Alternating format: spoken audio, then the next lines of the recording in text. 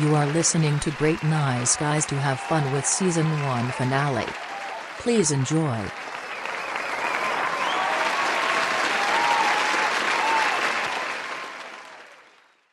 If I sound weird, it's because I have this weird thing going on. It happens sometimes to me where like I'll eat something I'm allergic to and my tongue will swell up.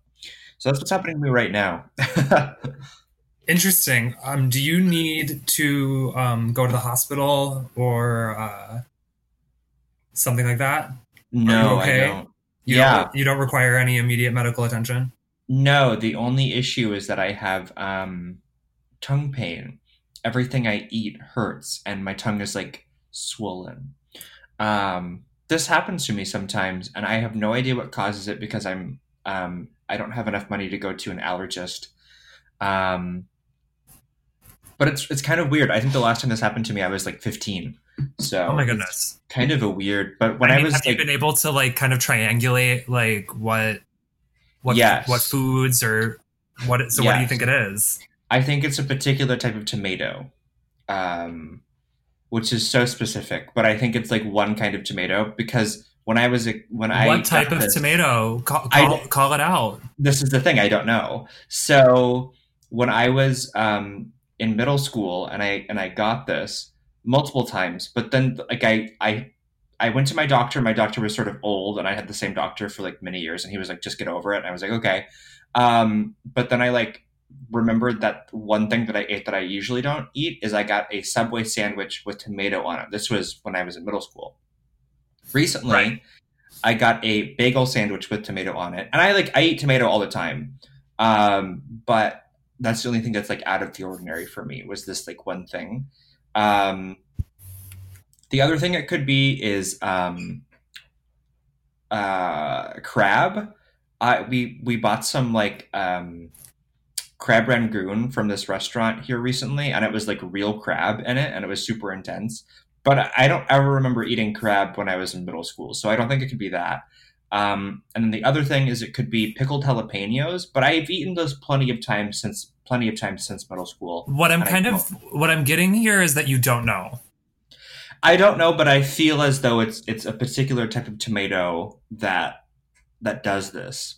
I but also like I said, the only evidence I have is from 10 years ago.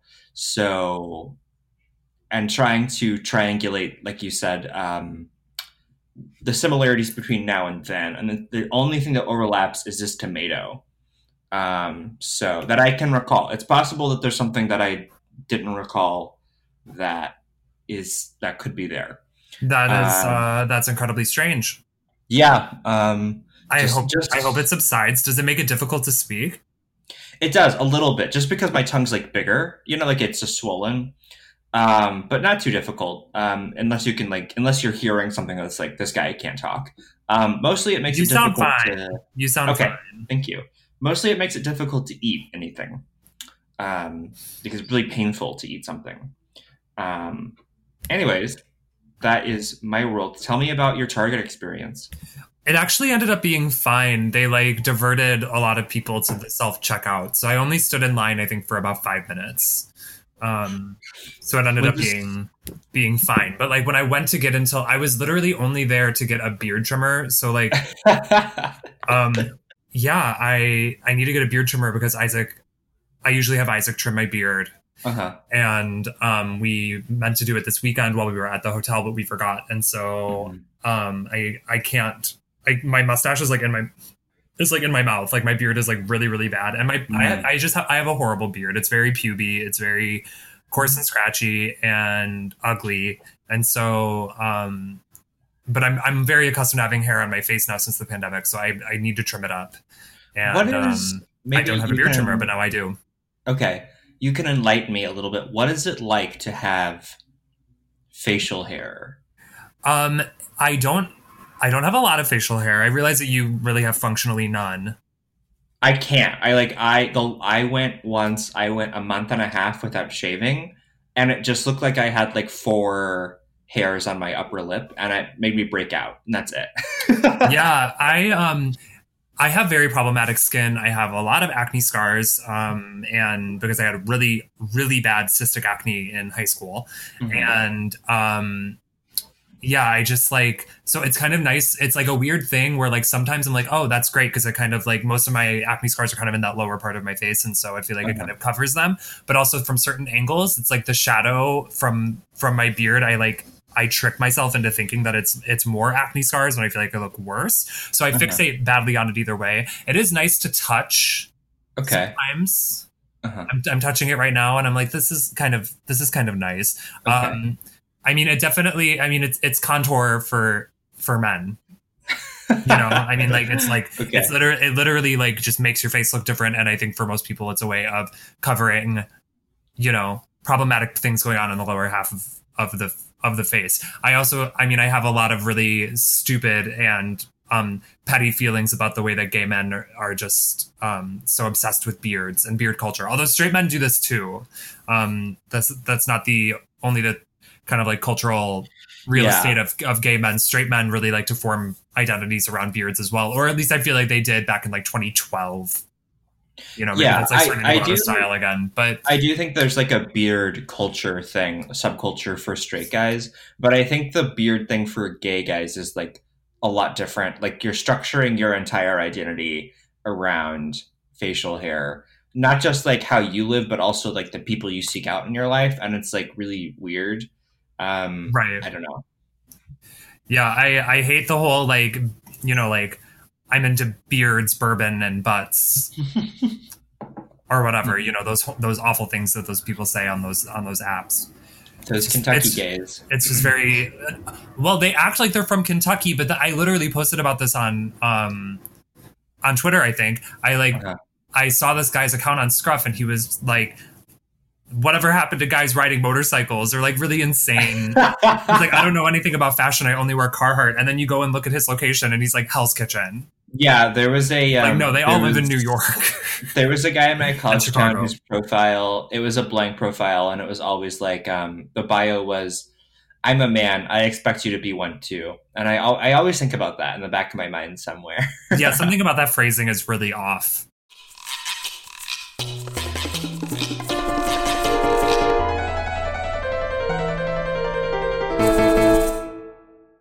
Hello and welcome to Great Nice Guys to Have Fun With. I am your host, Roan. This is a Sex and the City recap podcast, in case you weren't sure. And I have seen every episode of Sex and the City, and I love it so much, and it's my favorite show. Hi, I'm Andrew. I'm another host of this podcast, and this week my tongue is swollen. I won't go into more detail. Roan, you had a birthday recently. Congratulations. Happy birthday. I did. I just turned 17. Right. Mm-hmm. And as some of you may remember, I turned 16 on the show a few months ago, and now Roan just turned 17. So yeah, at this point, I'm just like really trying to get a good role in the spring musical, which is going to be on Zoom. Yeah, I'm about to take my driver's test for the first time, so I'm pretty nervous. I did that last year. It'll be okay. Okay, thank you. Yeah, no, given the circumstances, I had a great birthday. It was very relaxing. Spent time with my boyfriend and my roommate, and talked to some friends on FaceTime, and people were saying lots of nice things to me. It was great. I can't complain, but not much to account for. I literally just laid in bed and played Civilization 5 for like most of the day. So that's actually really kind of ideal. Yeah. Right. Sometimes that's exactly what a birthday has to be. So how were you coming into this week's episode? So you had a birthday, and that's always great. Yeah, I had a pretty chilled day. I just did some like last minute pre-Christmas errands. I had to go to Target. Mm-hmm. And the line was literally like all the way to the back of the store, like where the grocery was. Yeah, you sent me a picture. It was insane. Yeah, so that was intense. I had to pick up some gifts and stuff and all that. So it was a fine day. And yeah, I came home and sat down and watched this episode and ate tacos, and I'm feeling great. Which I think is, you know, I hope that the viewers are glad to hear that. The listeners are glad to hear that, because the past few episodes have come in and been like, I am functionally dead. I'm literally like Weekend at Bernie's, like getting rolled around in an office chair with sunglasses on. Yeah. But yeah, I feel pretty good. What kind of tacos were they? I ordered from Antique Taco. Shout out to Antique Taco. Okay. They have a couple locations. One in, oh God. Well, the one that I order is from is, well, I don't want to dox myself. They have a few locations in Chicago. Yeah, and I had one had like smoked brisket on it, and the other one was like a potato one. They were great. That sounds good. Oh yeah, awesome. Expensive, they're Yeah. overpriced kind of tacos, but they're very consistent and very filling. Like 2 is like a meal for me. Good. So. That's great. How are you? Thanks for asking. I was waiting. You're welcome. So I'm all right. I had a pretty good week this week. I was doing well. I've been working on a gingerbread house for like 3 days. This will be the 3rd night we're working on it because we're perfectionists. I'm a perfectionist. Maybe I should back that's that very, up. I feel like that's very Stanford of you. Me being a perfectionist or building a gingerbread house with your special someone, I feel like is very Stanford. Yeah. So usually it's very Christmas Queen. Yeah. Every winter, I make one with a good friend of mine back home, but because of COVID this year, I'm not doing that, and I'm obviously not back home. So we're making one this year, and it was supposed to be just a 1-night thing, but I'm a perfectionist, so it's turned into now 3 nights. And then this whole tongue thing has kind of set me back. So I'm really hoping it's resolved by Christmas because we have a whole lot of like food plans. Like we're going to make a ham. We're gonna do. Right. We're just going crazy for Christmas this year. Before we jumped into the episode, Andrew was telling me about the tongue thing and denied that he needs medical attention despite the fact that his tongue is swelling, which is a symptom, as far as I know, of anaphylaxis. So I don't know what to tell you. I am deathly allergic to a few things. To one thing. I'm deathly allergic to aspirin. So I have experienced anaphylaxia, miss anaphylaxia. Is it anaphylaxia or anaphylaxis? I don't know, and I don't care. Well, you're gonna fucking find out. But I've experienced it before with aspirin. It's anaphylaxis. I was right. Okay, this is just like one. This is just like one symptom of that, I guess. But I have had this multiple times in my life before. I forget how long it lasts, but it's just like a swollen, painful tongue. I can't explain it more than that. I've eaten something that I had an allergic reaction to. I don't know what it is because I haven't been to an allergist since I was 5 years old. And there you go. This is the reaction that I have. Hoping it clears up by Christmas. I am taking ibuprofen for it to hopefully like get the inflammation down. I'm also doing saltwater rinses. Not really helping on that much. The only alternative I have was to go to the store and spend like $1,000 on an EpiPen and then inject myself with an EpiPen, which I'm not going to do.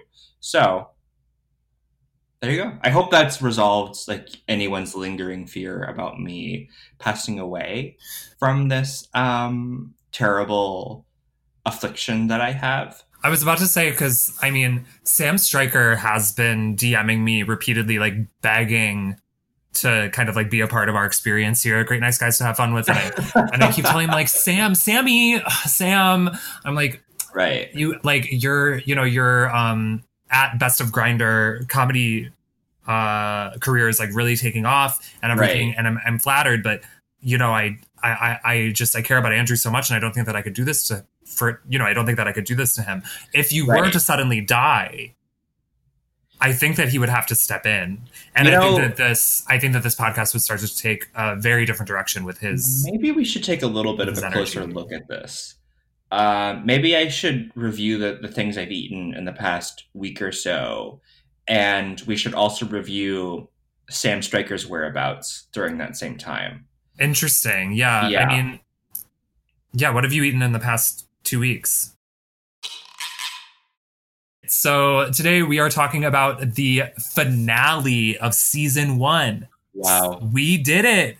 Wow. Season 1, episode 12.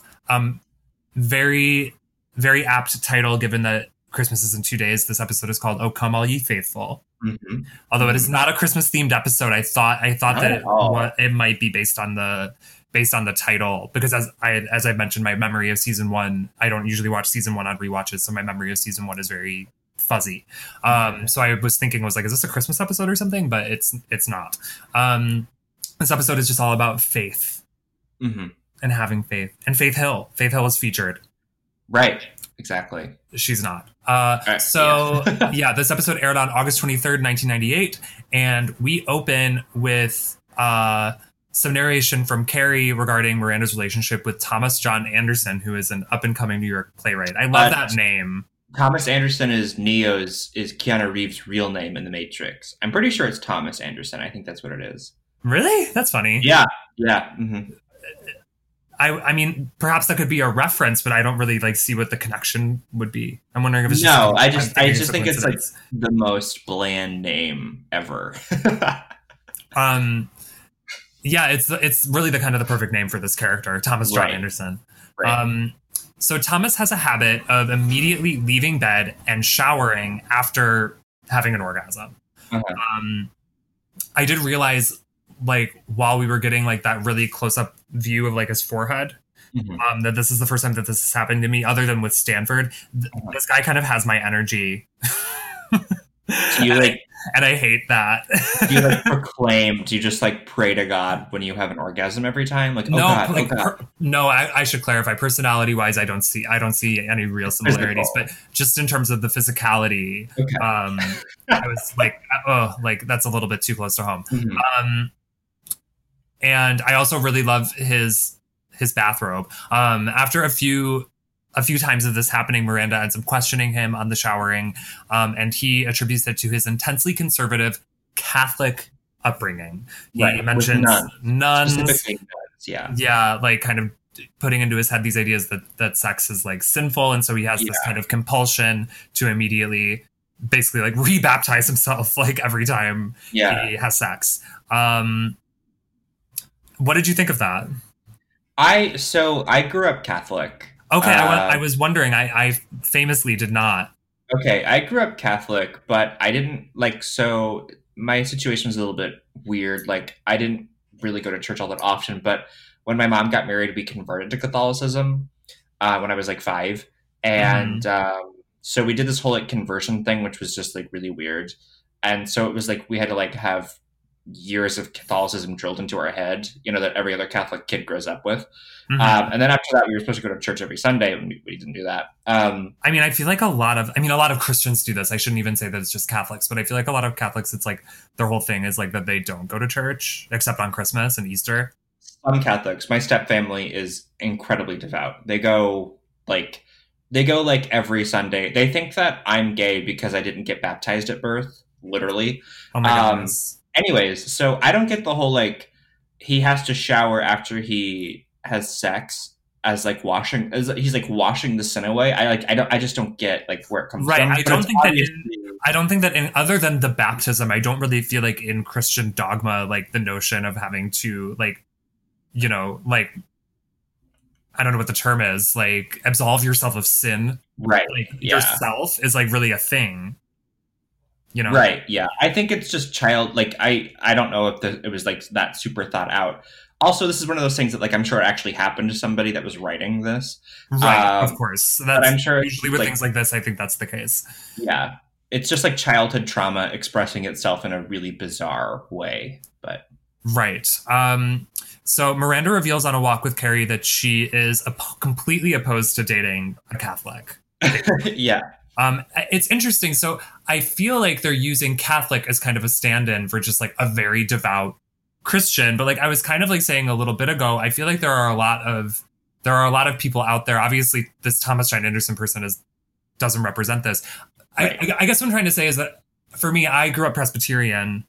My great grandfather was a Presbyterian minister, actually, although we didn't go to church regularly. So, Protestants and evangelicals, I feel are usually way more dogmatic and obsessed with purity and abstinence and all of that stuff than Catholics are, from my point of view as a non-Catholic. I would agree with that. Like, by and large, most Catholics are not super devout because Catholicism is so formulaic. No one is like standing up. Like, there's no preaching in Catholicism. You go, you sit, you're bored for an hour, and then you leave, and you're supposed to feel guilty for the rest of your life.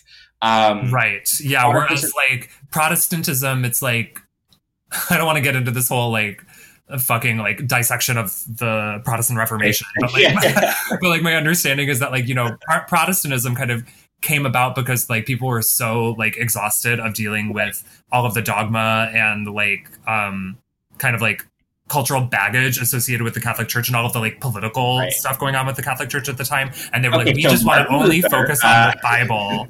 And like everything is just about like what the Bible says, which I feel like is what kind of produces phenomena like these mega churches like Hillsong, certainly, and then also like the Westboro Baptist Church and hate groups that I grew up 45 minutes away from the Westboro right, of course.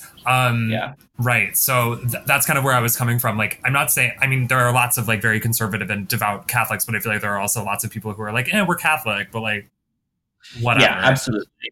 Whereas Protestants, I feel like, are often like, it's like you're either like a really intense Protestant or you're like someone with Protestant parents, but you're like completely like an atheist. You don't like identify with Protestantism, you know? Right. Anyway, okay, enough of all that. Sorry. I just thought it was interesting how she was like ruling out Catholics. I'm like, what I thought was interesting is it never shows a conversation between Miranda and Thomas John Anderson about whether or not he's still practicing, you know? Like, it's never explained if he's still like a practicing Catholic or if it's just this weird childhood thing that he's like compelled to shower after he comes. Right. And of course we get a lot more insight later on that. Right. So we'll put a pin in that. But you know, Miranda's saying that he's a logical guy and how can he be like so religious and so weird? And that makes Carrie realize that she doesn't really know anybody who goes to church. She says the only time that she's been in a place of worship in New York was at a singles mixer. And so she asks one of my favorite Carrie questions, probably of all time: are relationships the religion of the 90s? I wrote in my notes, I don't get that. Like, how does she jump from... either? It's very goofy, and I hate that it's... I don't like that we didn't get a montage in this episode. We didn't get like a fourth wall breaker in this episode, because I think we could have used one. I agree, but I also... talking about their relationship with religion, I think that could have been really interesting, actually. But. Right. I also think that they couldn't do it, though, because the question was really grasping at straws. Like, I felt like they had to reach to get to the question. They're like, okay, well, we can't make up anything to go with it, so we're just rolling with the punches, I guess, whatever. Yeah, it was funny. So, Carrie goes out for a walk the next day, and we get a little bit of insight into her upbringing, and it wasn't religious. So she decides to take a look. Oh, I'm sorry to interrupt you, but I did want to note that like it's really rare that we get insight into Carrie's upbringing. Okay, yeah, that's kind of what I saw that. Nothing about her. We don't know anything about any of these people's childhoods at all. Okay. And so I just thought that was worth noting that like we learned something about what Carrie was like growing up. Yeah. Until we decide to cover the Carrie Diaries after this is over. Just kidding. So she's like camped out on the sidewalk as people are getting out of this large church. And everyone's like so dressed up. At first I wrote in my notes like, oh my God, it's not going to be church. It's going to be like a funeral. And she's confused or something like that. But wouldn't that be so funny? Oh my gosh. Yeah. Fun. Yeah. So everyone's like wearing designer clothes. They don't usually have funerals on Sunday morning. Right. I know. But this woman walks out and I just want to point her out. She's wearing these red glasses, which were the same exact kind of glasses that the log lady in Twin Peaks and Buckaroo Banzai from Buckaroo Banzai wear, and also what inspired me to get my current glasses, which are red. I was about to say, yes, you have. If you've ever seen a picture of me and you listen to this podcast, I wear red glasses. Anyways, so yeah, they do look, I mean, everyone who's leaving this church looks great. And she's like really confused, I think for multiple reasons. Like, how is it so like, how is it such, like, I'm sure in her head, she's like, how is it this like big institution, but also how do you like dress up for it? It's like, I'm sure in her mind, she's like really confused. Anyways, next thing we know, Mr. Big walks out with an older woman. And you have in quotes here, Carrie says, I think in her head, up until that moment, I thought he only believed in the Yankees, which is funny. Yeah, very cute line. Right. So he's like putting this woman in a cab and then he sees her across the way and he goes over to say hi to her. And sort of like one of those just meet cutes that they have, you know, everywhere she goes, he shows up, It's and they're already like, dating. the way I have a lot of really insane thoughts about Mr. Big in this episode. The way that he looks at her, I'm just kind of like, oh my God. Yeah. Like he's so hot. He's just so hot.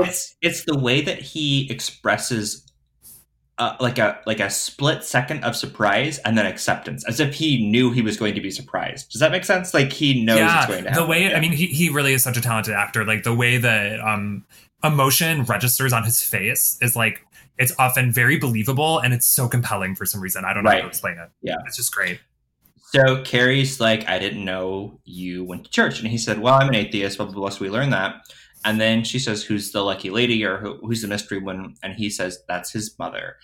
Very sweet. He takes his mom to church every Sunday. That is the hottest fucking shit in the world. And that is really hot. Yeah. So he's like, why don't we... Right. So he's like, why don't we, you know, I get 20 minutes. Why don't we grab a cup of coffee? And she's already drinking coffee and she leaves. She had to shit, right? That would have been me, honestly. She was like, the cappuccino just kicked in. And I mean, I don't drink coffee, but my understanding is that when you drink coffee, it makes you have to shit. Yeah, I've been drinking coffee more recently because of, I think, the pandemic. I don't know. Yeah, you're right. Yeah. So we lapse into the evening, and Carrie, Charlotte, and Miranda are discussing these big revelations. I'm hilarious. Over drinks. Miranda thinks that Big taking his mom to church is a total red flag, which, like, of course she feels that way. Right. And then Charlotte is living for it. Obviously, she thinks that this is the greatest thing in the world. Specifically, she says, guys that have good relationships with their mothers make great husbands. I love that she specifies husbands, not boyfriends, husbands. Charlotte has her eye on the fucking prize. Oh, yeah. We're going to see that. And that's her whole plot this episode. Yeah. I mean, that's her plot this episode, yeah. She is just so, like, she is like a magnet train. Yeah. Like, no stop, like going from like birth to marriage. Yeah. Right. And then after that, we'll see. Miranda's cynicism isn't personal against Big. She's still spiraling because of Thomas's postcoital showering habit. Charlotte comments that Park Avenue Presbyterian. I Googled this, so I think that they did film it at the actual church, but it's not called Park Avenue Presbyterian. It's called Central Presbyterian Church. It looks very nice. It's at 57th and Park Avenue, and it's one of those... it's one of those churches now that, like, is very, like, all are welcome here. And we have, like, really cool music on Sundays and Wednesday nights, too, for some reason. Like, that kind of church, which I'm not talking shit. I love that. I think that churches that are trying to be modern and cool, I think that can often be cool, unless they're preaching hate. So... Oh, Carrie made me laugh so hard. She says, what are you doing, rating churches? Is there a Zagat guide for that? Right. And it's funny because this is before Yelp, but, like, churches literally do have reviews on Yelp.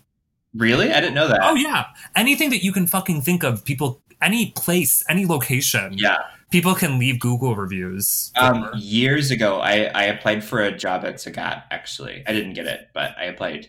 That would have been great. Are they still a thing? They are. They got bought by Yahoo a few years ago, and they tried to do this whole no, just like Tumblr. So Zagat started in Chicago. So if you go to certain restaurants, it'll still have like a Zagat. I do notice sometimes the Zagat signs. Yes. Yeah. Carrie really wants to meet Big's mom and is starting to talk about that when Samantha shows up after a 5-hour lunch with a man named James and a man who she is, in quotes, in love with. Right. She says love.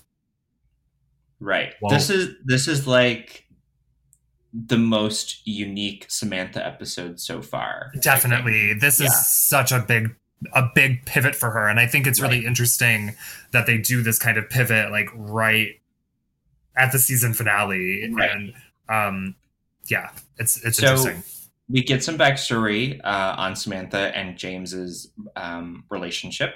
So Samantha was treating herself to some great music on a Wednesday night. And I love that Samantha loves jazz. I realized that this is the first time that this episode is the first time we're really learning more about Samantha than just her love of sex.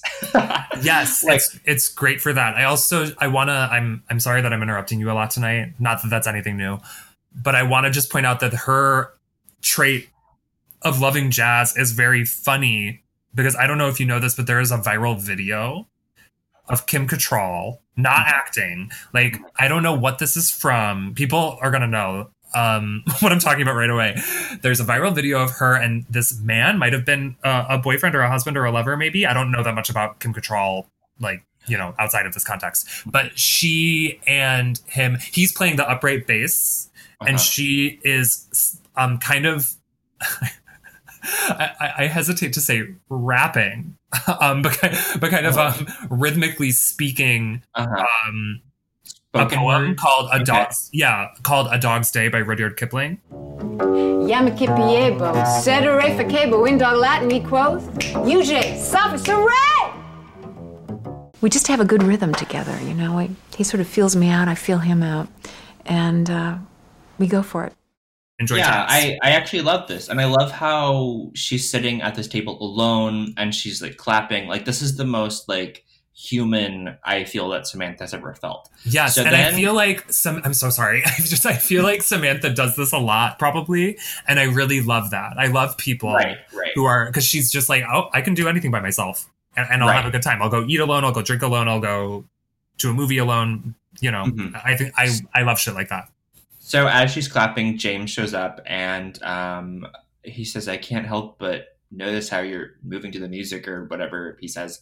And she asks if he's a musician. He says, yeah, trapped in a lawyer's body. And she says, well, we won't tell anyone, which is like the most charming thing. I think that Samantha was the one who was really pulling the charm in the scene. Yeah, I thought they were both great, but yeah, I agree that she he did a good job. But she was like, the way that her energy shifts, like from like the minute that she sees him, is like great acting as usual.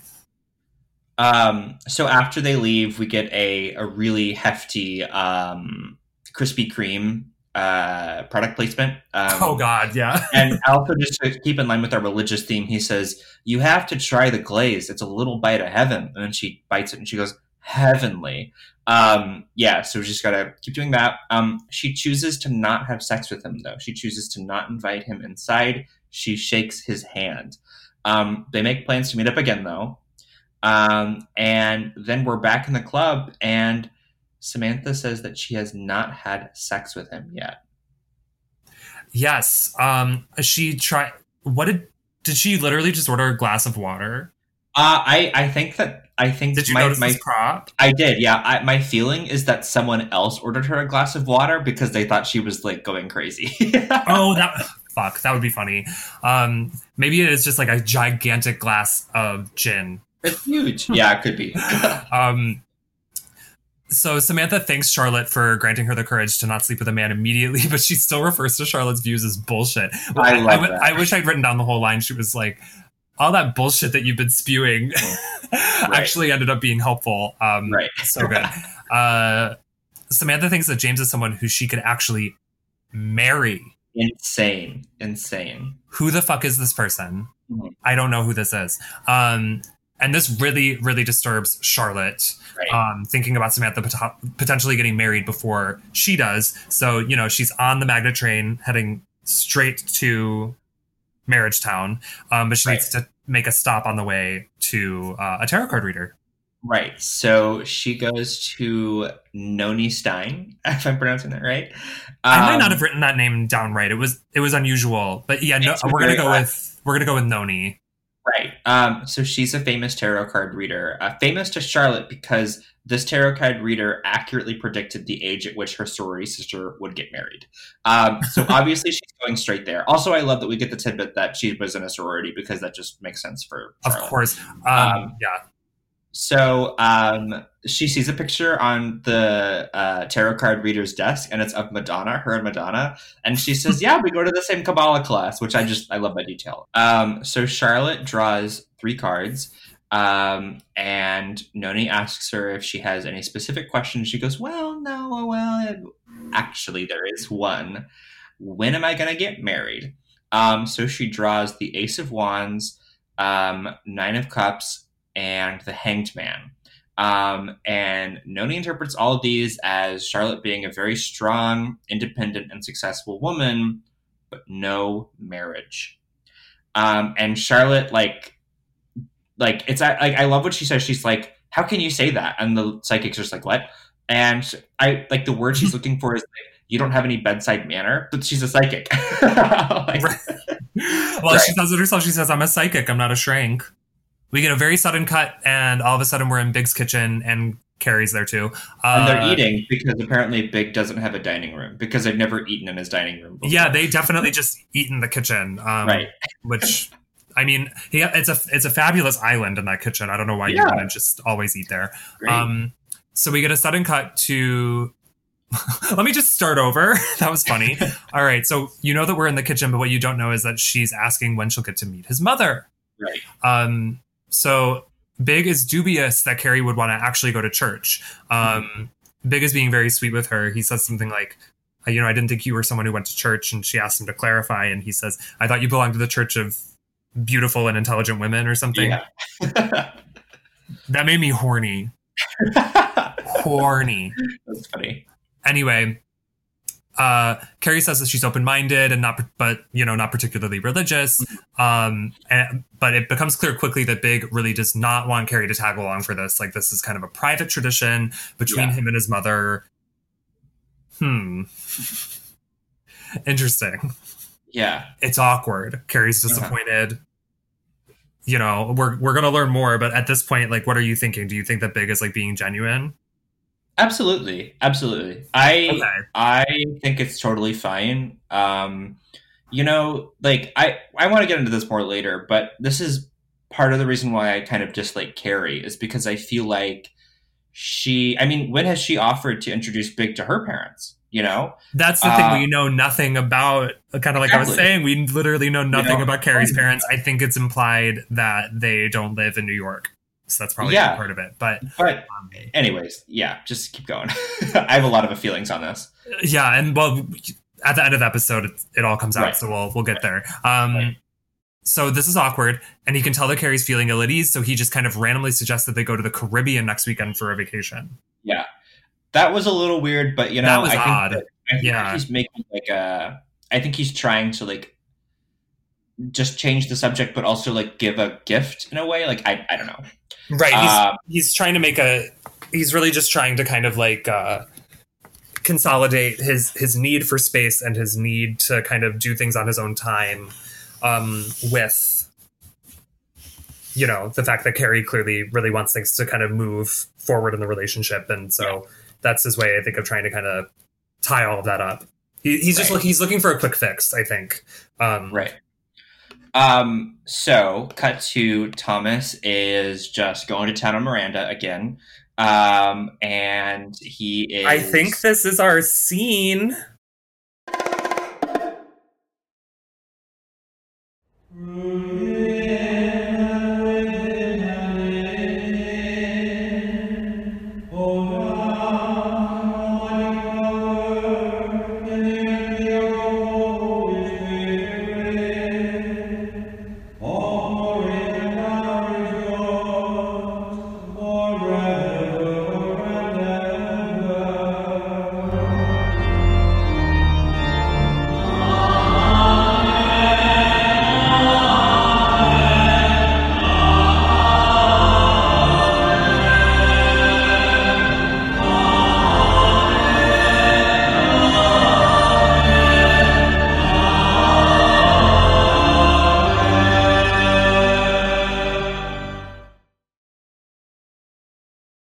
Wait, I want to hold you. I'll be right back. Stay here a second. Isn't this nice? Us together? Yeah. Look, I'm just gonna go jump in the shower and then boom, I'm all yours. There's nothing sinful about sex. Oh, really?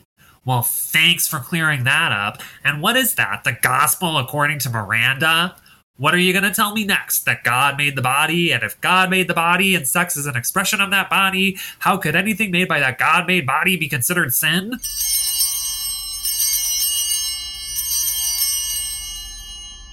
Well, yeah. Ah, it's a miracle. I'm healed. You're free to go work with the lepers now. I guess this means I'm not going to hell. Great news. Thank you, Miranda. Thank you for saving my immortal soul. In her effort to help, Miranda had accidentally detonated some kind of Catholic guilt bomb. I'm gonna go take a shower. When I come out, I'd kind of like it if you weren't here. You got it. 6 months later, that exact same speech would find its way into Thomas John Anderson's hit off-Broadway play, Shower of Shame.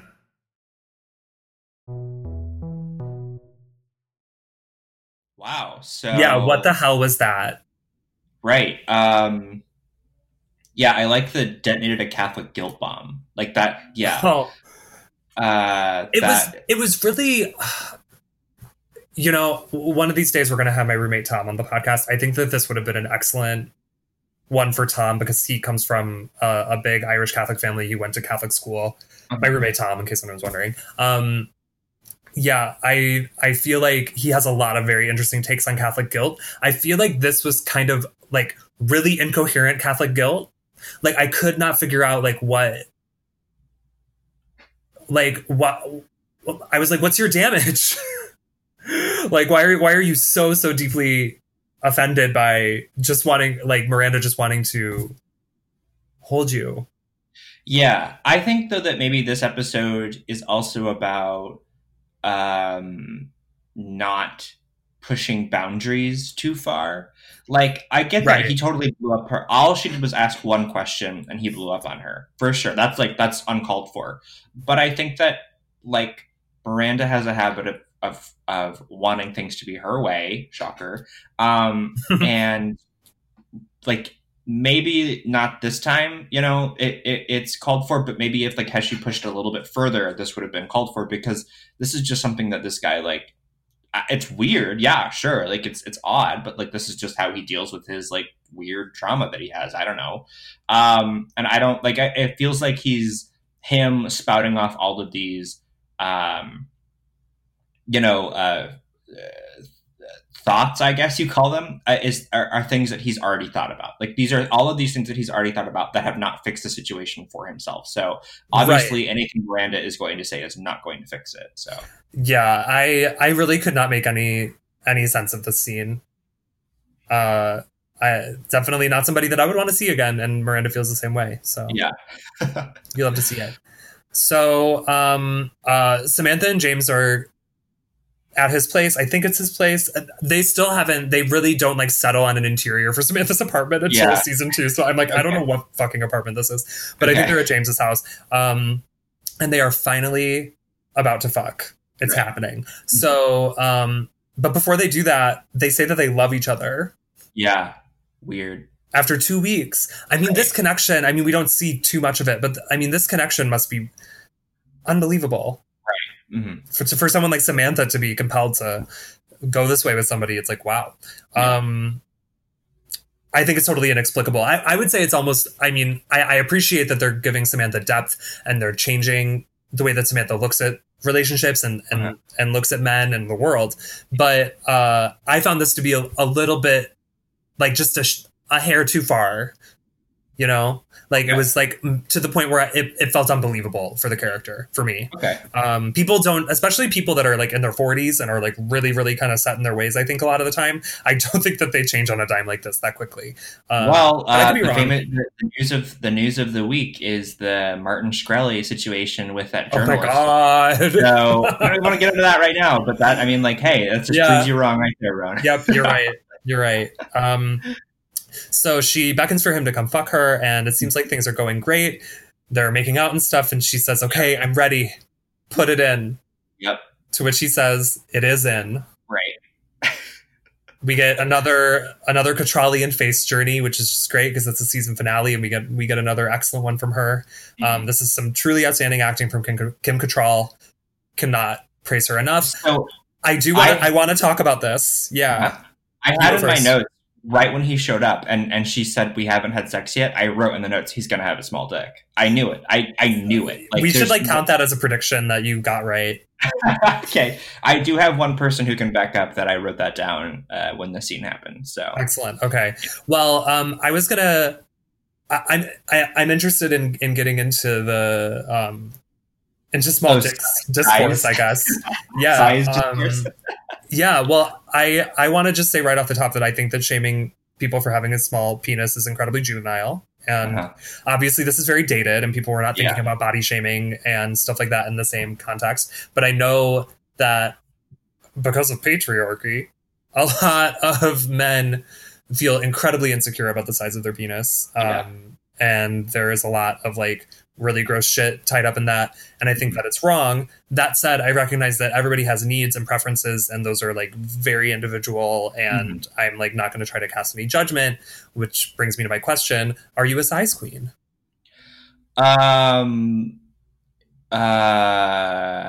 You know, like what is, am I putting you on the spot too much? Is there a term for someone who's like, you know, like I don't need that, but when I do have that, yeah. Yeah. I mean, yeah. No, but yeah, like in a relationship. Right. I think you're saying that you appreciate a big dick, but you are not the kind of person who would immediately reject somebody. Oh, absolutely. It is not a requirement by any means to have a large penis to entertain me, but at all. In fact, sometimes I prefer something a little bit more, you know, standard size. I have heard that a lot from bottoms, that sometimes it really is like an average size penis is like actually really kind of like built, depending on I know everyone's anatomy is a little different, but it's kind of seems like that like pretty average size, like 5 or 6 inch penis is like really kind of like the perfect size for like maximum pleasure. Right. I wouldn't know anything about any of that. But I think the beauty of it is that like big dicks are just such a rarity that when you do encounter them in the wild, it's like, okay, yeah, this is great. Like this is great. But then when you like, you know, are dating someone and they just have an average sized penis, it's like, this is also great. Like I don't need that. Hence the term boyfriend dick. Yeah, boyfriend dick? I've never heard that before. But okay. Boyfriend dick is like, it's not scary penis. It's not shocking penis, but it's like Goldilocks. Yeah. Penis, you know, like it's just right penis. I'll say, so I have one story. I have one story about encountering the opposite, a very small penis. And I didn't like shame him at all. Like nothing happened. We were just like doing it. And this was a whole situation where I was single. He was in a long-term relationship, long distance, like it had just gone long distance, and they just decided to like open it up. And this guy had not had sex with anyone for like anyone else beside his boyfriend for like 2 years. So obviously there's like a lot of baggage that comes with that, I think. So I showed up, you know, things are going down. He pulls his pants down and I'm like, okay, this is smaller than average, but I'm gonna, you know, do what I do. And then so everything was going fine. I thought I was strapping on your hazmat suit. He said no. He literally looks down at me. He looks down at me and he goes, "Can you deep throat?" Yeah. Wait. Yeah. I was kind of like, I was kind of like, it's, you know, but maybe not this one. Like, yeah, like, do you have a cucumber nearby? Or yeah, I was like, I don't know what else you want me to. I'm like, dude, I wasn't trying to be mean at all. I was just like, yeah, and he's like, okay, can you? And I was like, yes. And I was just sort of, I'm shocked. He wanted you to like unlock your jaw and like swallow his whole lower torso. Like he wanted, like completely like flush with his abdomen. Right.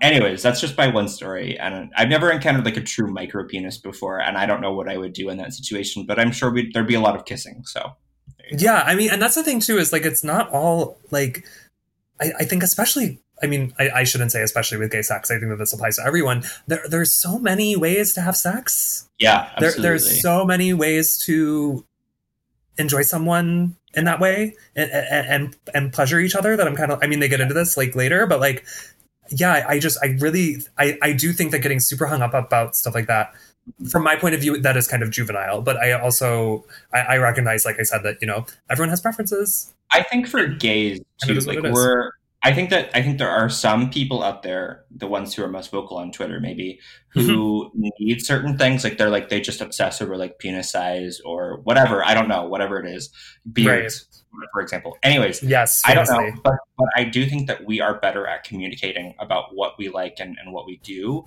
and that leads to a lot more possibility for satisfying those needs without having that physically, anatomically. Right. Whereas straight relationships, like heteronormative, like heterosexual man-woman relationships, don't have that kind of communication typically, or at least not historically. So I don't think that, like, I sympathize with Samantha in a way because I see that it's like so difficult to have a conversation about that and figure out a way to solve the problem. But anyways, yeah. So it is Sunday morning. Carrie and Miranda. Can you put in the soundbite? Is there a way that you can put in the soundbite? Good morning. Sunday morning. Carrie and Miranda are dressed in what I think that they think is like a typical Sunday. Yeah. A spoiler alert. I'm going to talk about one of these looks. So. Great. Okay. Yeah. Yeah. So they are on their way to Park Avenue Presbyterian in order to spy on Big and his mom. I'm not even going to get into commentary. We'll come back to this. Yeah. You wrote in the note, they look very normal! Exclamation point. Absolutely. So normal. I'd be like, yeah, they go to this church. They sit in the balcony so they can look down and observe. Miranda's already fucking pissed off. I kind of deal with her. So yeah, she's pissed off because like religion is already ruining her sex life. Like now she has to go to church. I'm amazed that she agreed to go to this. Anyways. Yeah, I know. I did say that this was me after reading Richard Dawkins for the first time in 8th grade. Or was it Richard? No, it was Christopher Hitchens, actually. Okay. I had my brief like edgelord atheist phase, and yeah, this was me sitting in church at the time. Beautiful. So they see Big and his mom, and Big and his mom sit down, and Miranda's like, "Let's go." They get up to leave, and of course, Carrie drops her Bible from the balcony all the way to the stone grounds, and everyone looks up at her. Big sees her, his mom sees her, everyone sees Carrie. Also, like you said, they look very normal, so they definitely don't stand out in any way. Right, literally everyone is wearing navy blue or black. Right, yeah. And it's a mess. Right. So church is over. Carrie is going to approach Big and his mom, and she tells Miranda to leave. Miranda steps away. So intro, Big and his mom, and Big introduces her as my friend Carrie. Obviously, Carrie freaks out about that. We see Big's mom, and I have to just say this is like a huge moment for me. So a few episodes ago, we had the mom from Home Alone 3. This is the old neighbor from Home Alone 3. This is Mrs. Hess. I love it. We just must have be so many. Do you think it could be the same casting director or something? It totally could be. It totally could be. Or this agent, like maybe like they're represented by the same people. Yeah, it totally could be. I wouldn't be surprised if there's more of this in the future. More Home Alone 3 people in the future. Anyways, so Carrie is very upset that Big introduced her to his mom as my friend Carrie. His mom leaves to go talk to the pastor, and Big and Carrie have a little bit of a altercation. Big is expressing his feelings. He's like, I asked you not to come to church with my mom and I, and you do, blah, blah, blah, blah. Anyways, also Carrie's like, why can't you introduce me as your girlfriend? And Big says, I can't have my mom meet another girlfriend. Okay. Bad choice of words. Bad choice of words. Right. So it's clear that they're not on the same page, obviously. She's come enough. Big and his mom leave. Carrie is sitting alone in the church. Miranda comes to join her and they talk about it. They try to rationalize their way through it. Miranda suggests maybe Big and his mom aren't that close. And Carrie decides that she can't get inside. That quote. There you go. Carrie can't get inside. Yep. Where are you at this point in this episode? Let's have a check-in. Yeah, okay, check-in. Like, this Maybe- was brutal. Maybe so I'm gonna many get brutal things. maybe I'm gonna get canceled for this, but I don't really care. I'm 100% on Big Side. 100% on Big Side. I'm like 70% on Big Side. So no, I don't think that that's cancelable. I mean, like, she completely violated like a very clear boundary that he had set. Yeah. Mhm. And it's so easy to just not do that. Yeah. And it's so frustrating as a Carrie apologist and a Carrie Bradshaw stan. Mhm. It is so frustrating to see her behave so irrationally. Right. Yeah. Why are you 100% on Big Side? Let's get back to it at the end. I want to go on kind of a spiel, and I don't want Right. it to be before we've seen Because the full story. this really does. I mean, like, we have these other couple things, and then we get into the final scene, and it's like it's all connected. So yeah, put a pin in that. Put a pin in it, Mickey. Yeah. Watch The Comeback, also created by Michael Patrick King, I believe.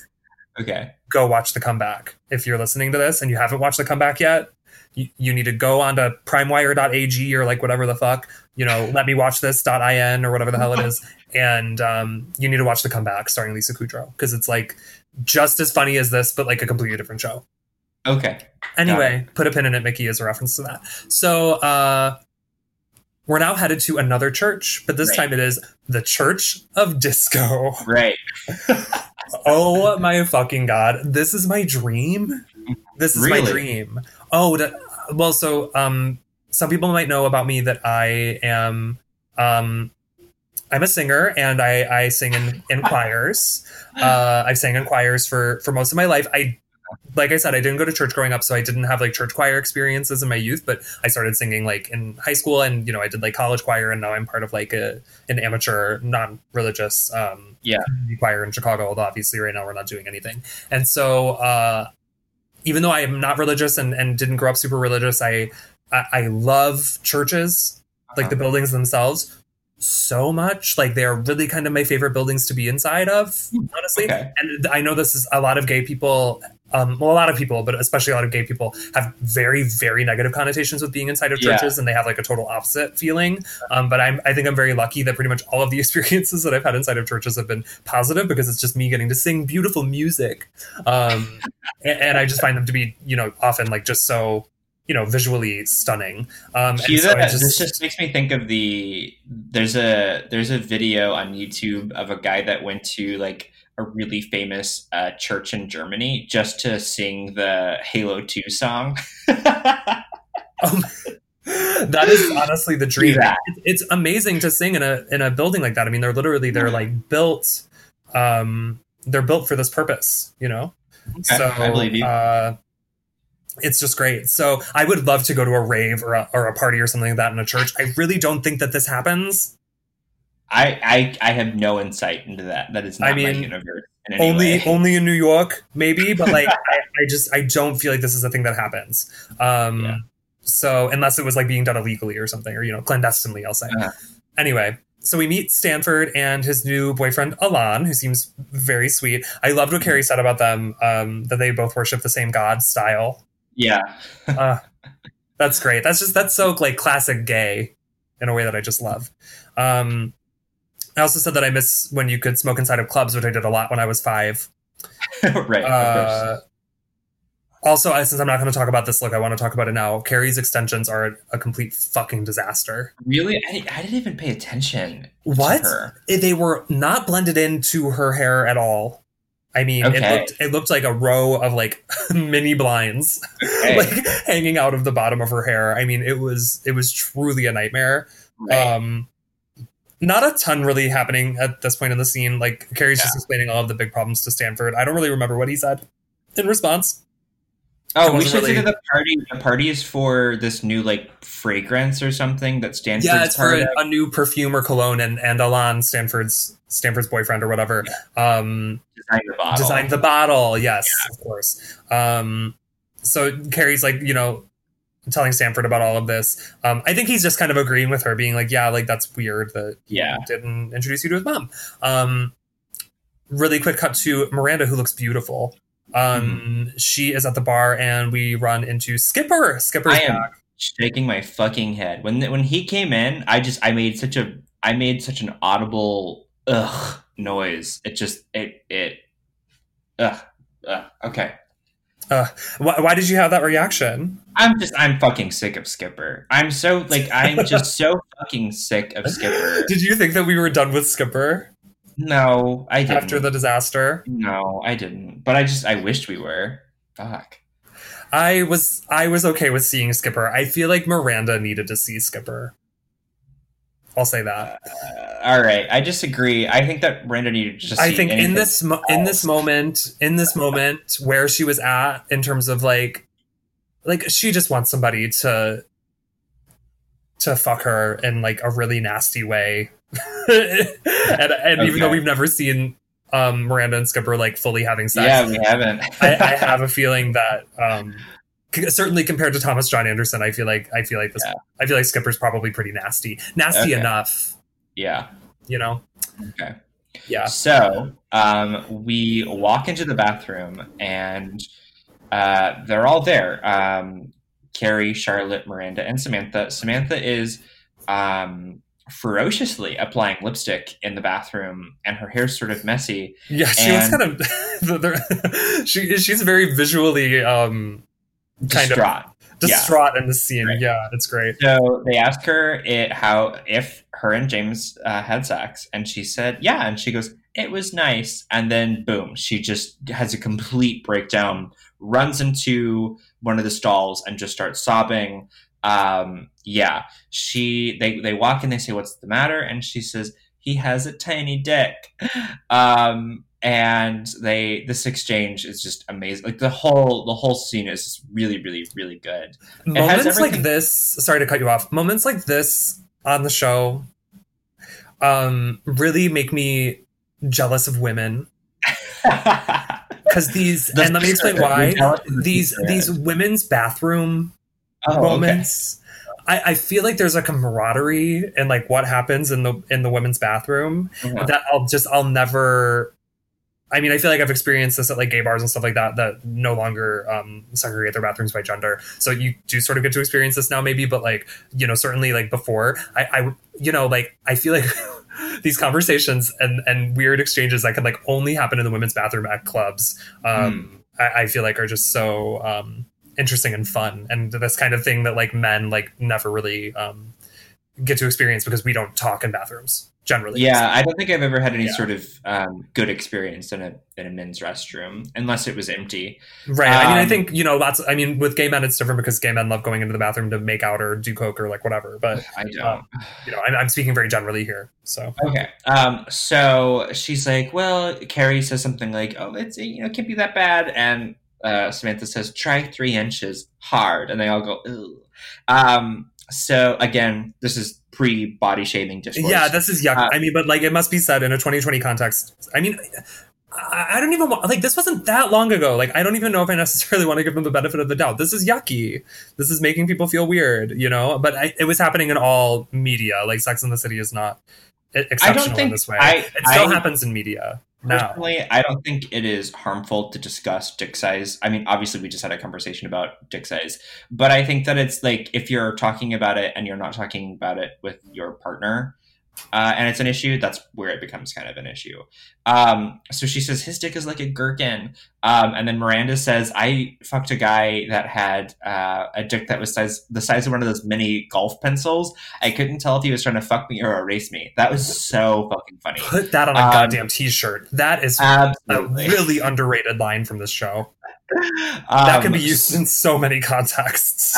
We should have named that "Fuck Me or Erase Me." We should have named the podcast that. Yeah. Anyways, so they're all sort of like, making her feel better, and Charlotte says, "Well, how's his tongue?" And they all look at her. I thought that was really funny. Charlotte loves getting eaten out. That's like canon. Yeah. Also, it's so great.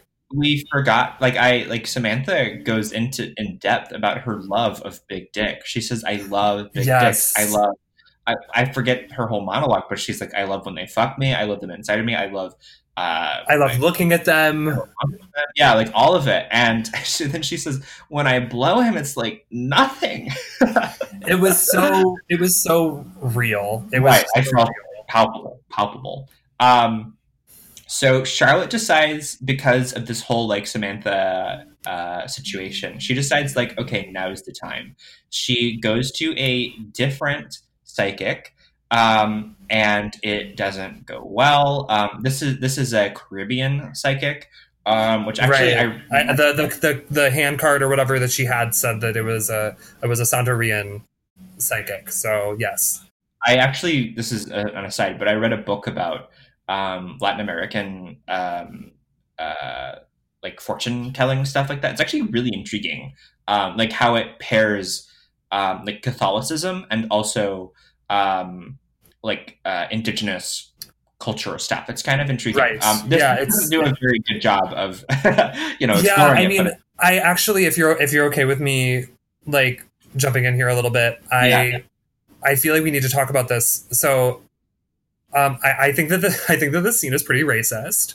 I really feel like they like try to kind of like make these people out to be like swindlers or whatever, like, you know, like vis-a-vis the white tarot reader who is, you know, treated as like an authority and like has this like really cool like space that she does it in, you know, in like Midtown Manhattan, versus like this where she's going, you know, all the way uptown or out to like Brooklyn or something, and it's like seen as this kind of like it's supposed to be like more hardcore, you know, this is like the next level, but then it's seen as like it's treated as like a total sham or whatever. And I realized that like the tarot reading from earlier wasn't treated super seriously either, but there's like a very clear kind of distinction there. And the reason that I feel compelled to call it out as being pretty racist is that something that I noticed when we met Elan is that other than like one of the modelizer's friends from episode 2, there are no named Black people with speaking roles in season 1, other than the modelizer's friend from like the cold open of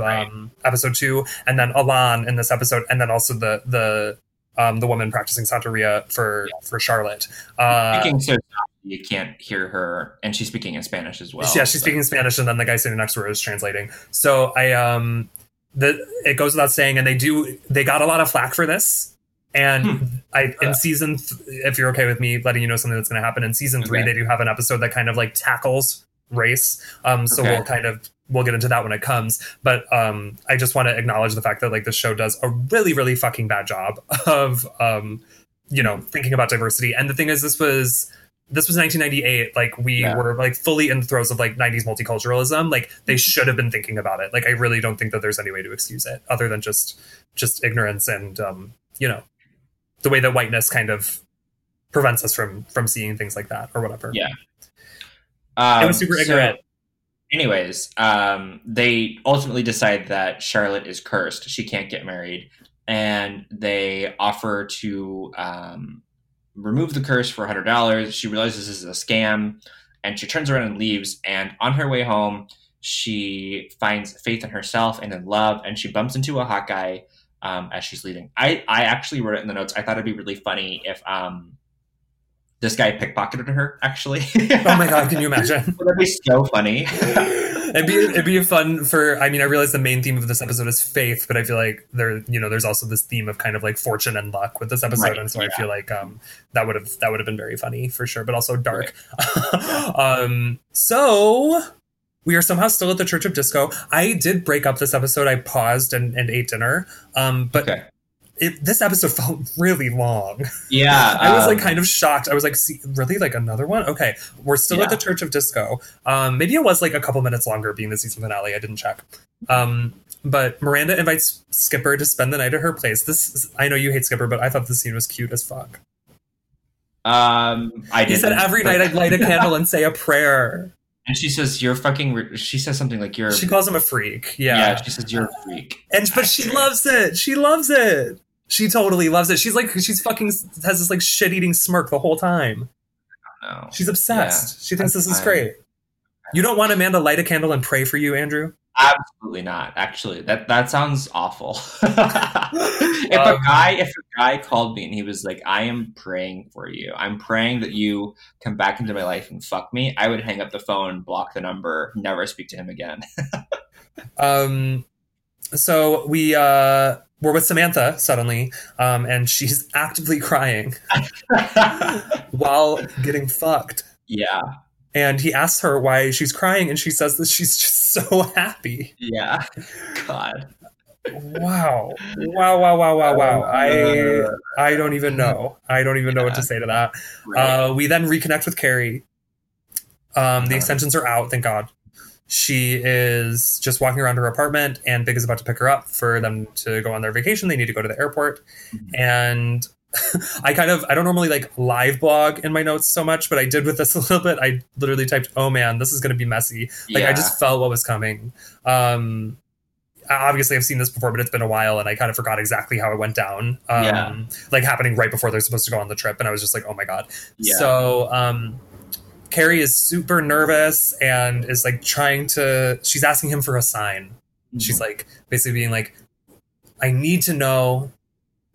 Just tell me I'm the one, is what she says. That's a famous line now from the show. Just tell me I'm the one. She's like, you don't have to tell the whole world. You don't have to tell your mom, but tell me that you love me. Like, tell me that this is real.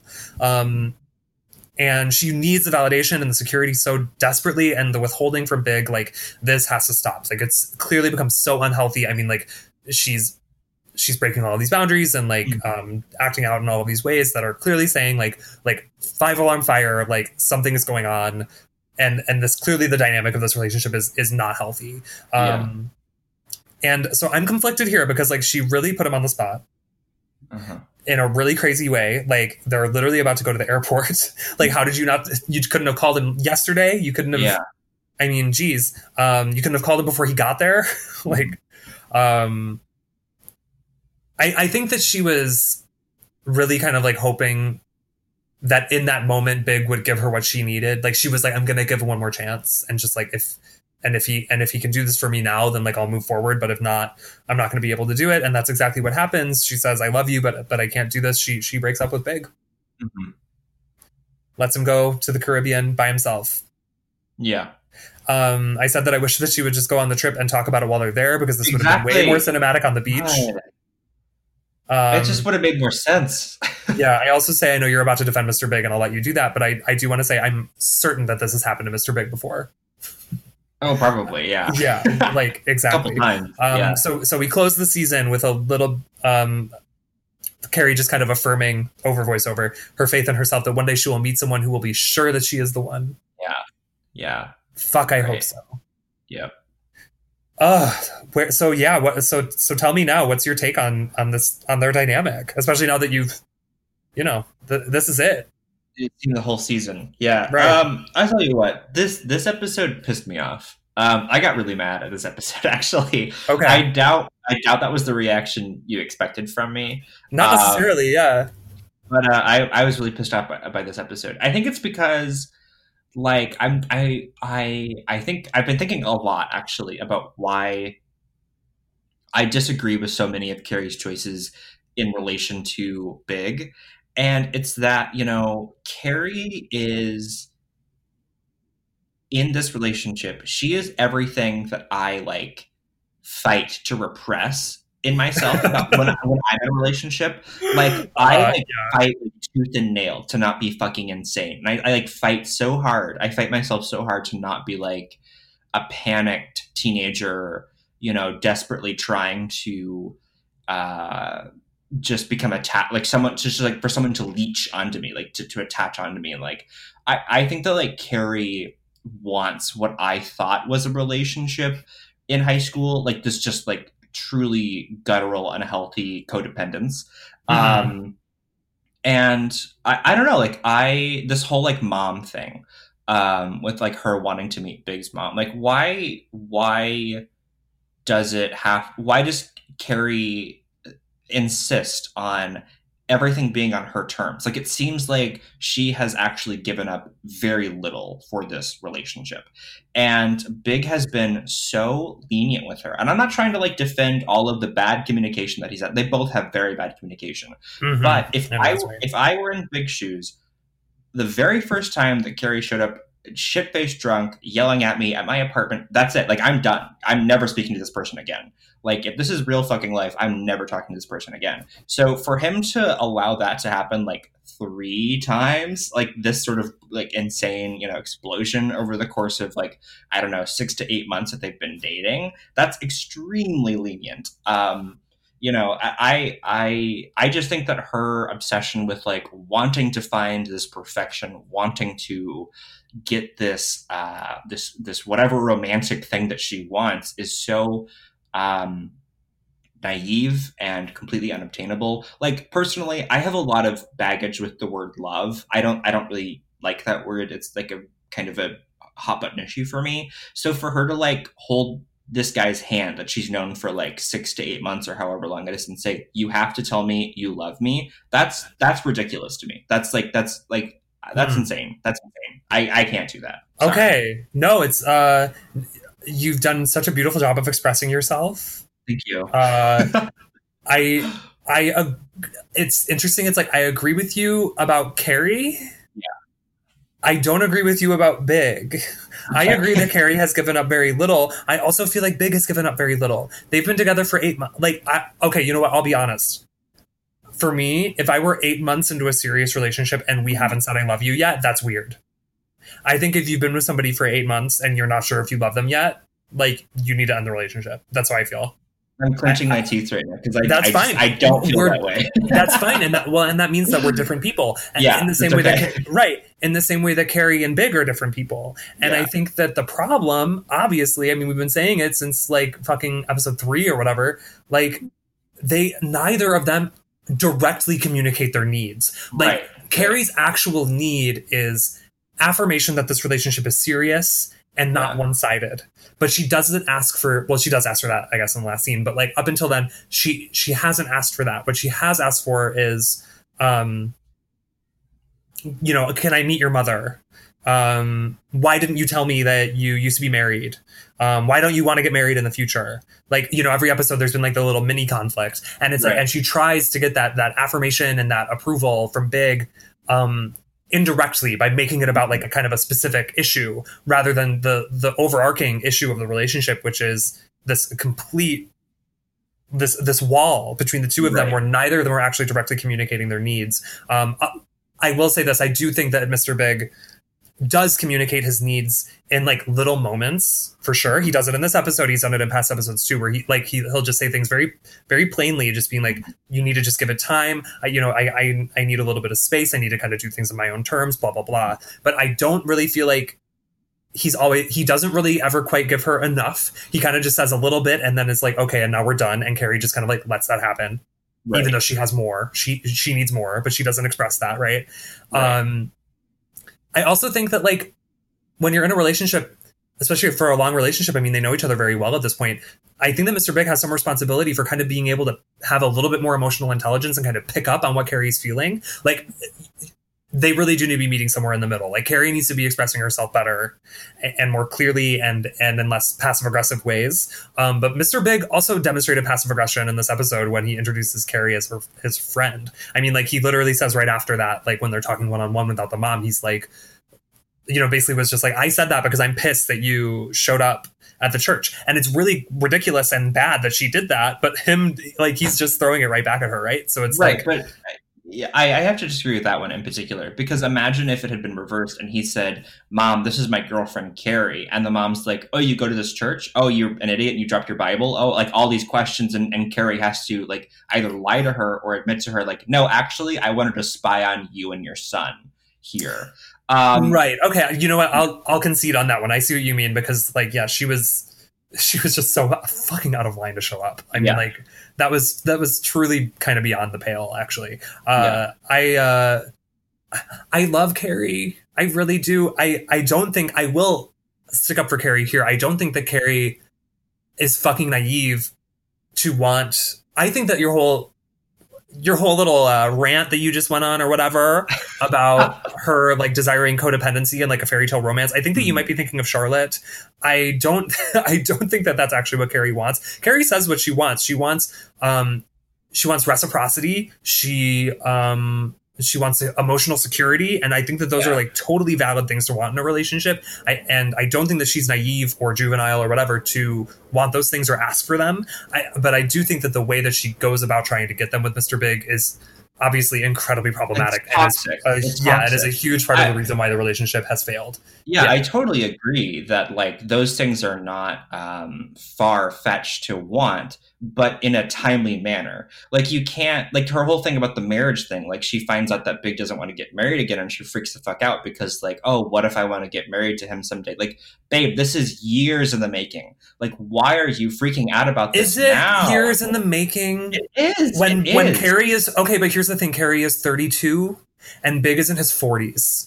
And I do think that doesn't change anything. You can get married anytime. I completely fucking disagree that doesn't change anything. You like, she is in a completely different place in her life than you are, right? So I think that you need to consider that. Yeah, like I think that, you know, it's dating for 6-8 months and talking about marriage is a little soon, but I'm 28 years old, I'm gay, and I'm not financially secure really. I'm in a completely different place in my career. Like you know, these are people that, as far as you can tell, have like friendships and career stuff like totally figured out. They did that in their 20s, which is not how it really happens in real life, but in this fairy tale New York, you know, they have all of that figured out, and now they're focusing on the romance stuff. And it is a priority for them to find somebody who wants to get married because, like, she's like, I'm 32 and I would like to, you know, we learn in the season that she does eventually want to have kids. Like, after a certain point, you can't do that. So I do think that you need to, I think that she is on a different timeline than us. And I think that we have to keep that in mind. I just think that's the issue, though. Like, that's what I think that, like, she's on this different timeline. And if she wants all this stuff, she wants, you know, a healthy relationship and she wants someone to love her. You can't put another person in that timeline. Oh, I completely agree with you, but that's not what you said. Well, no, I mean, that's just the situation. Like, I like I was saying, I completely agree that these are all, like, completely, you know, fine things to ask for. But to force that onto somebody and to like stand there, you know, when you're about to get into a car to go on this vacation, which is also bad, by the way, like that Caribbean thing was really bad of him. It was bad for her to say, yeah, that was intense. That was bad for her to say yes. Right. So stand there and be like, no, you have to give me, like, I'm giving you an ultimatum. That's bad. And I don't know. I really resonate with this. Is like, Carrie is the, obsessive like subconscious part of my brain, like the unhealthy part of my brain that's like, I need to do all this, I need to like force this onto people, I need to like get in, you know, I need to figure them out so they can I can figure out like their intentions, and I need to do all these like all the secret shit, and like I right, the secret stuff, the behind the back stuff, like that is right, totally wrong, and I will not stand here and defend that. I also won't defend her extensions. Anyways, I think we need to move on. Yeah, that was the season finale. I think we do need to talk about fashion, but I think we need to talk about it pretty quickly. You know your look? I do, yeah. You go first. So, my look, which I told you like right away not to take, was Carrie's. I think there's like a split scene at the very beginning when she like starts her like voiceover for Miranda's thing, but after that, when she's walking with Miranda on the sidewalk, that look, I would have taken this look, so I'm glad that you said that you wanted it. Yeah, she is so beautiful. She is wearing these gray cropped slacks with, I think, high heels of some kind. I didn't really get a good look at the shoes, and then this like sort of mauve purple. It was pink. Like hot pink. It was like magenta. Yeah. Okay. Yeah. This like top that was tucked into the slacks and had long sleeves. She is so perfect in this scene. Like her waist is microscopic and her hips just look so great. Like she looks so phenomenal. She. I think with somebody who is literally like so diminutive, like Ariana Grande size, like you really need to wear some. She's like 4'11", I think. Yeah, you really need to like wear things that have like a lot of impact. And yeah, I think that this totally did it. I love a body conscious moment. I love that everything was super tight. And yeah, she really stood out. But it also felt like. It felt very classic. Like it kind of felt like it was almost like she was like a 1950s movie star, like on a boat. Yeah. Exactly. Right. But like but like the color scheme was very 90s. So like I really did appreciate this look a lot. And her hair was, I think she had pigtails, which it. actually worked so well. I don't remember what her hair looked like. It was pigtails, I think. They were like low pigtails, but she can totally pull off pigtails. Oh, absolutely. Yeah. Yeah. Okay, so my look was also a Carrie look. It was the look that she wore to the church. Okay. I will say that for a church look, it was beautiful, but like it was really giving me like a Southern church, you know, because she has this white and green vertical stripe dress that was like, you know, had this like really like A-line skirt and like the cinched in waist with the belt, and then she's got this like white hat on, or like cream colored hat on, and she looked beautiful, but her and Miranda, like we alluded to, her and Miranda looks so fucking ridiculous because it's like all of these people are dressed for, you know, like everyone's wearing black. It almost does kind of look like a funeral, like you said. And so they just stick out so much, which like of course was intentional, but it's like they look really ridiculous. I hated Miranda's outfit. I don't know why they put her in that orange hat.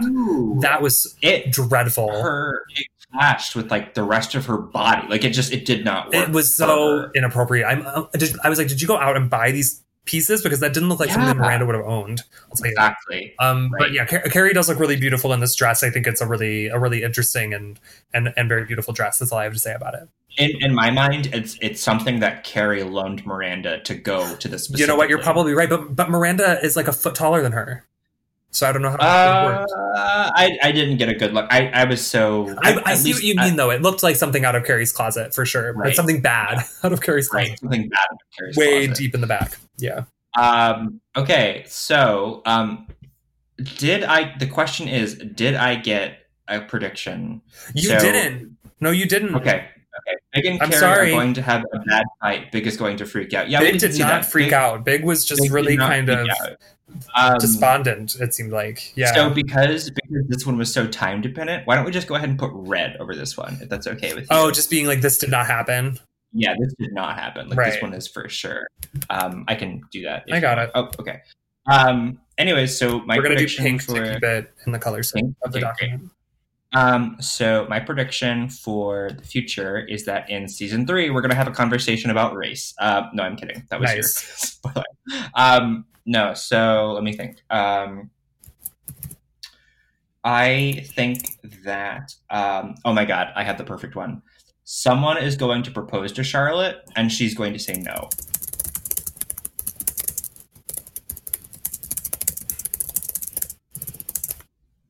I love that prediction. Yeah. Mm-hmm. That's such a Charlotte. That's like such a thing that would happen to Charlotte. Because it's so like, it would be such an inflection point for her character, you know? Right. Mm-hmm. Cool. Right. Hot topics, just real quick. Yeah. Oh God. Well, here's this is just going to be a long episode. I have a hot topic related to Sex and the City. Okay, go. Oh, I know what it is. Go. Yeah. No, you go first. Get yours out of the way, and then we can talk about what I need to talk about. My hot topic is haircuts by my ex-boyfriend. You look great. Thank you. It's so cute. Thank you. I had a whole head full of hair when I came out here to Seattle. My ex-boyfriend, who I'm staying with, who's also an avid listener of the show. Hi. He's in the other room. He Googled how to cut hair, and he buzzed parts of my hair, and I love it. I think it's so great. It's perfect. You look awesome. There you go. Everyone go on Andrew's Twitter and look at his hair. Yes. Thank you. Yeah, so I think it was today. Maybe it was yesterday. There are heavy rumors going around that we are getting a Sex and the City reboot featuring Sarah Jessica Parker, Cynthia Nixon, Kristen Davis, but not Kim Cattrall. So there's two things that we need to talk about. One, I want to go on the record as somebody who really adores this show, considers it to be like a really, really important contribution to American television. I had no idea. Thinking that it despite all of its really, really big flaws that we're going to continue to call out and criticize as we kind of dissect the show, in spite of all of that, I do think that the show is really great and really important. And I think that the movies, I think that the first movie was pretty good. We are going to cover the movie. The first movie was pretty good, at least the first movie. The second movie is like really fucked up and not good. Mm-hmm. And then I think any sort of reboot, especially if they're not going to have Kim Cattrall, is dead in the water. I think that is such a horrible idea. I think that we need to cut it the fuck out with this like late 90s, early 2000s nostalgia. Like, can we please just start to move forward? Like, there are so many more, like, way more interesting stories that could be told, that have been told on shows that are kind of a more kind of modern answer to this. Like, you know, certainly Insecure comes to mind, and lots of other shows that I feel like are talking about women and sex and gender and all of this stuff in ways that are way more interesting and way more relevant to people now. And I would like to see more of those stories get told, rather than just learning more about these like fucking like rich white women. And so to get into the Kim Cattrall thing, so I'm assuming, Andrew, that you don't know that much about the backstage or, you know, behind the scenes drama. No, I've actually tried to avoid that. There isn't there isn't a whole lot of it on the record. They've all like tried to keep it like pretty diplomatic when they've been like asked about it in interviews, but it is you're gonna laugh. So when all the news came out yesterday and I saw people tweeting, I saw you actually tweeting about Kim Cattrall not being in it. So I was like, oh my God, is Kim Cattrall dead? So I Googled it. I Googled it just to make sure she wasn't dead. She is not dead. She's certainly not super active in the public eye anymore. So Sarah Jessica Parker and Kim Cattrall hate each other.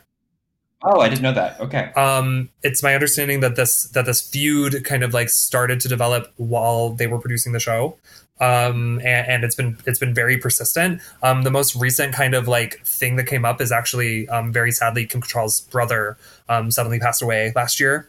Mm-hmm. And Sarah Jessica Parker actually extended her condolences to Kim Cattrall, and Kim went on Instagram basically saying like, you are not my fucking friend, and like I don't fucking want to hear from you right now. Like I'm grieving, and the fact that you like thought that I wanted to hear from you is like so narcissistic and fucked up.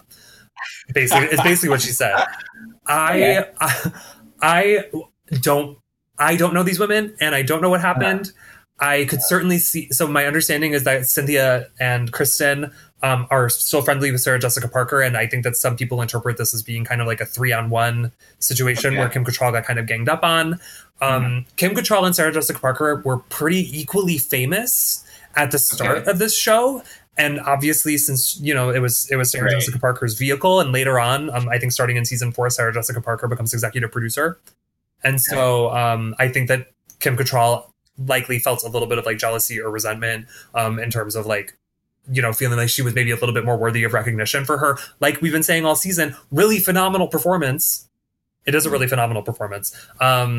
Anyway, I guess I don't have a point because I don't feel like, even though I love Sarah Jessica Parker and the way that she advocates for public libraries, I love it. I don't know her, and it's definitely very possible that she's like a total dick. I think it's also very possible that Kim Cattrall is like a total dick. I don't know. But it's all very interesting. And so my hot topic or my take is that I really just I don't want this reboot to happen. Even if they could have gotten Kim Cattrall, I don't want this reboot to happen because I very strongly feel that we need to move away from fucking reboots and start telling more interesting stories because they exist. Okay. I'm going to say that I don't want the reboot to happen because that would mean I'd have to produce more episodes of the show. So. If the reboot happens, we are not covering it. I'm just saying right now. We're not covering Sex and the City 2. 5 years. We're not covering the second movie. We're not covering the Carrie Diaries because I've never seen it. And we're not covering any sort of reboot. Absolutely not. Got it. But the first movie, pretty Going good. to town. Pretty good. Great. Yeah, we'll cover that at some point.